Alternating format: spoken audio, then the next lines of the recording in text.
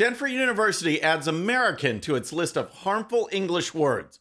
Mitch McConnell joins the Democrats in supporting the massive omnibus spending bill. Plus, the border crisis is so bad, even MSNBC is covering it. All that and more. I'm Bobby Eberle. This is a 13-minute news hour. God bless the United States of America.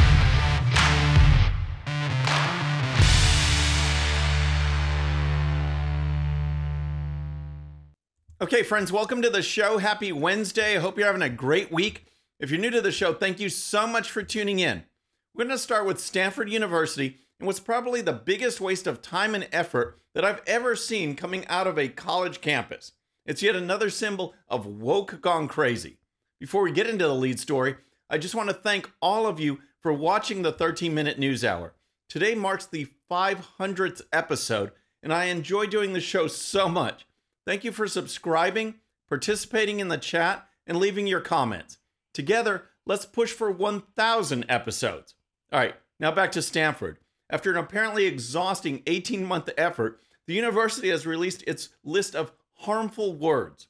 These are words that the university is purging from its website, instructional materials, and that the university is encouraging students to stop using because, after all, they're harmful.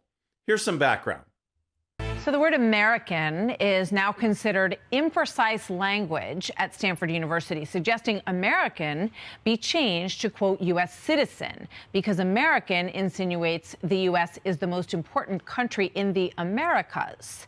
The California school purging 161 harmful terms from their sites. Stanford telling the Wall Street Journal it took them 18 months to come up with this list. Are you kidding me? 18 months to come up with 161 words or phrases that you shouldn't use if you want to be sufficiently woke, including the word American. Because, you know, it's a grievous sin against the left to think America is the best country in the Americas, let alone the entire world. It's just outrageous. And what's great is that there is a warning associated with the list that says you might be triggered by it, yet you are no longer supposed to use the word triggered. This team, which has its own trigger warning about, when you read this list, about the offensive and harmful language that might occur, although trigger warning shouldn't be used because the university says that that can cause stress about what's to follow. The term stupid also made the list. Stanford suggests boring or uncool instead. This is awesome. A trigger warning about reading a list that includes the word trigger in it. And now you can't use the word stupid. What's really stupid is that they provide alternative choices that don't mean stupid. Boring and uncool do not mean stupid. It's just nonsense. But when you start saying that you can't use the word American, you know that this is driven by left-wing wokeness.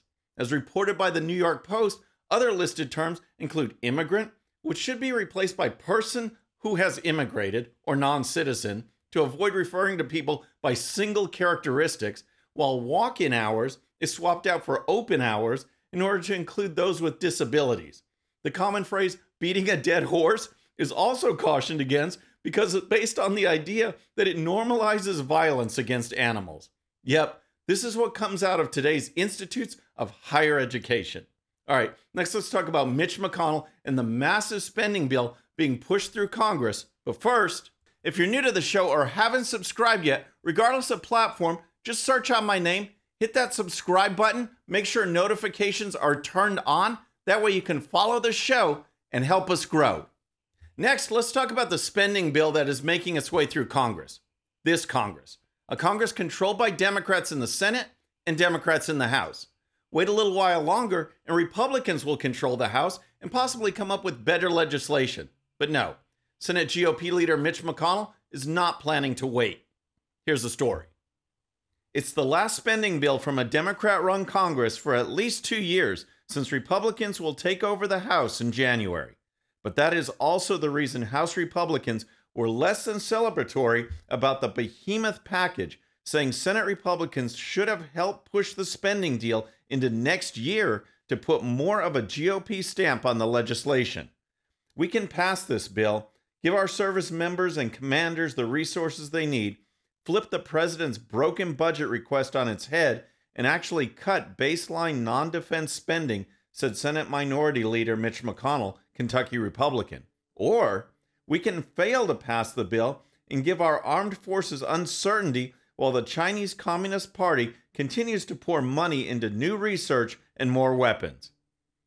Oh, give me a break. Mitch McConnell is a huge Chinese sympathizer, and he actually uses them as a reason to pass this massive, wasteful bill. Fortunately, House Republican members are speaking out about this bill and urging a different course of action. When I'm Speaker, their bills will be dead on arrival in the House if this nearly $2 trillion monstrosity is allowed to move forward over our objections and the will of the American people, House GOP leader Kevin McCarthy of California tweeted. Mr. McCarthy joined the more conservative members of his conference in threatening Senate GOP sellouts. The tough talk didn't go over well with Republican senators, including at least one who plans to vote against the spending package.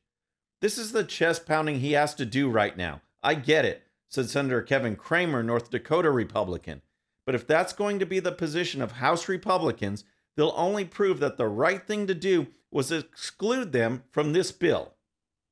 Now, the bill does end the vaccine mandate for members of the military and bans the TikTok app on government devices, but it also includes $10 billion in earmarks and another $45 billion in aid to Ukraine.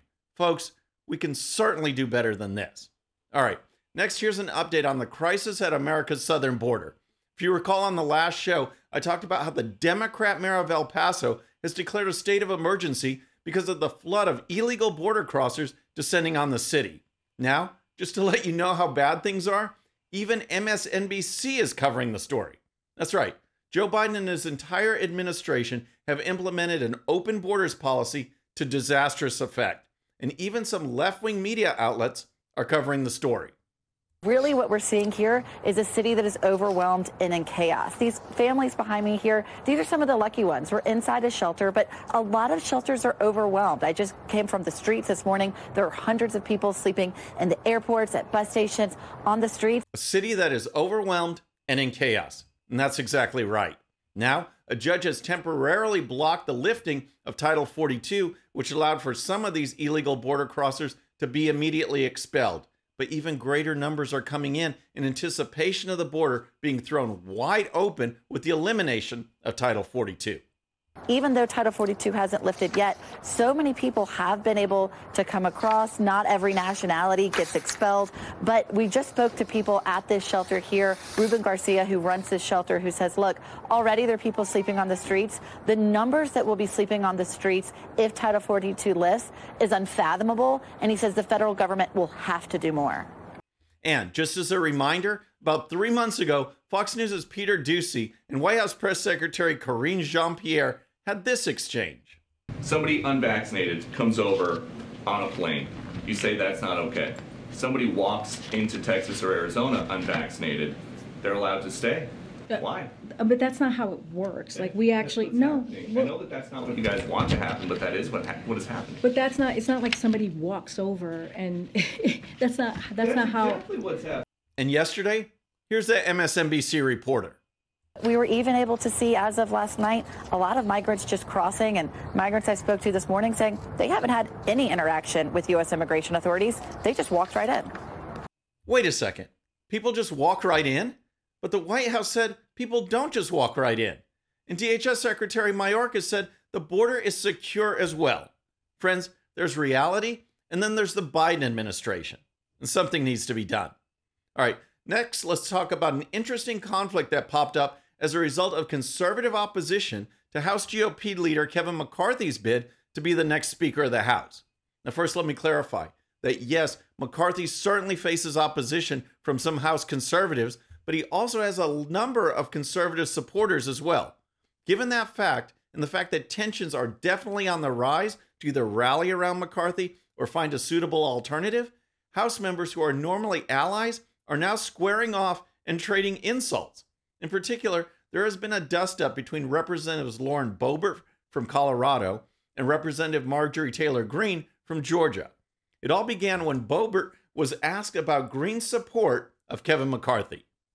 Someone who we all respect, Marjorie Taylor Greene, says Kevin McCarthy is going to be a great speaker.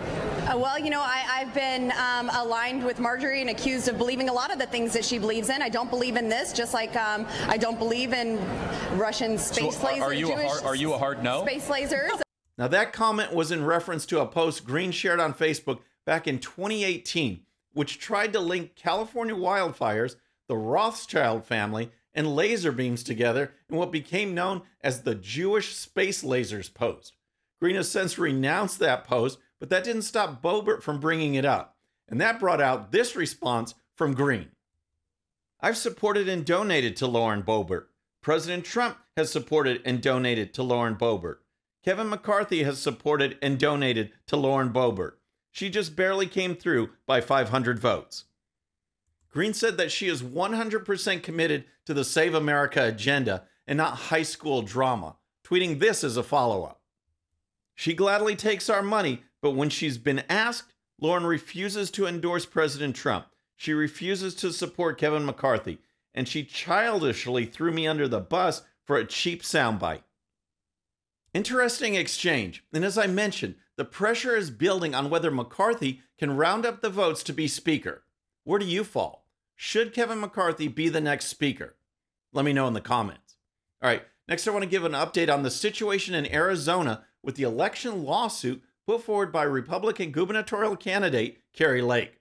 As you probably know, a judge has allowed Lake's lawsuit to proceed to trial, and the media outlet Just the News has put together a great story that summarizes some of the undisputed facts that went down in Arizona.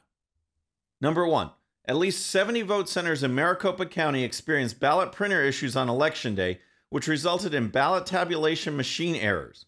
Number two, as of 2 days after the election, there was a nearly 16,000 ballot discrepancy between the outstanding ballot counts estimated by Maricopa County and the Arizona Secretary of State's office. Number three, Maricopa County's Election Day issues prompted Arizona Attorney General Mark Branovich's office to send a letter to the county inquiring about first-hand witness accounts that raised concerns regarding Maricopa's lawful compliance with the Arizona election law. Maricopa County is a complete mess, and I'm so thankful this lawsuit is proceeding because we can't just walk away from problems like this. We have to fight back. Here's more. Number four, Arizona Secretary of State Katie Hobbs's office threatened the Mojave County Board of Supervisors with possible felony charges if they didn't certify the election by November 28th. Number five, Cochise County didn't certify its election by November 28th, but was then sued by Hobbs's office to certify. Number six, Maricopa County uses in-person voter turnout data from prior elections for planning placement of vote centers for future elections. But the county also categorizes the data by political party, raising concerns that voters of different parties could possibly have different election day experiences based on their location. So many problems, but Republicans certainly have a candidate who's willing to fight. Friends, that's our show for today. I hope you enjoyed it. And don't forget, if you're new to the show or haven't subscribed yet, regardless of platform, just search out my name, hit that subscribe button, make sure notifications are turned on. That way you can follow the show and help us grow. Thank you so much for tuning in. Our next show will be Friday evening at the usual time. Until then, I'm Bobby Eberle. This is a 13-minute news hour.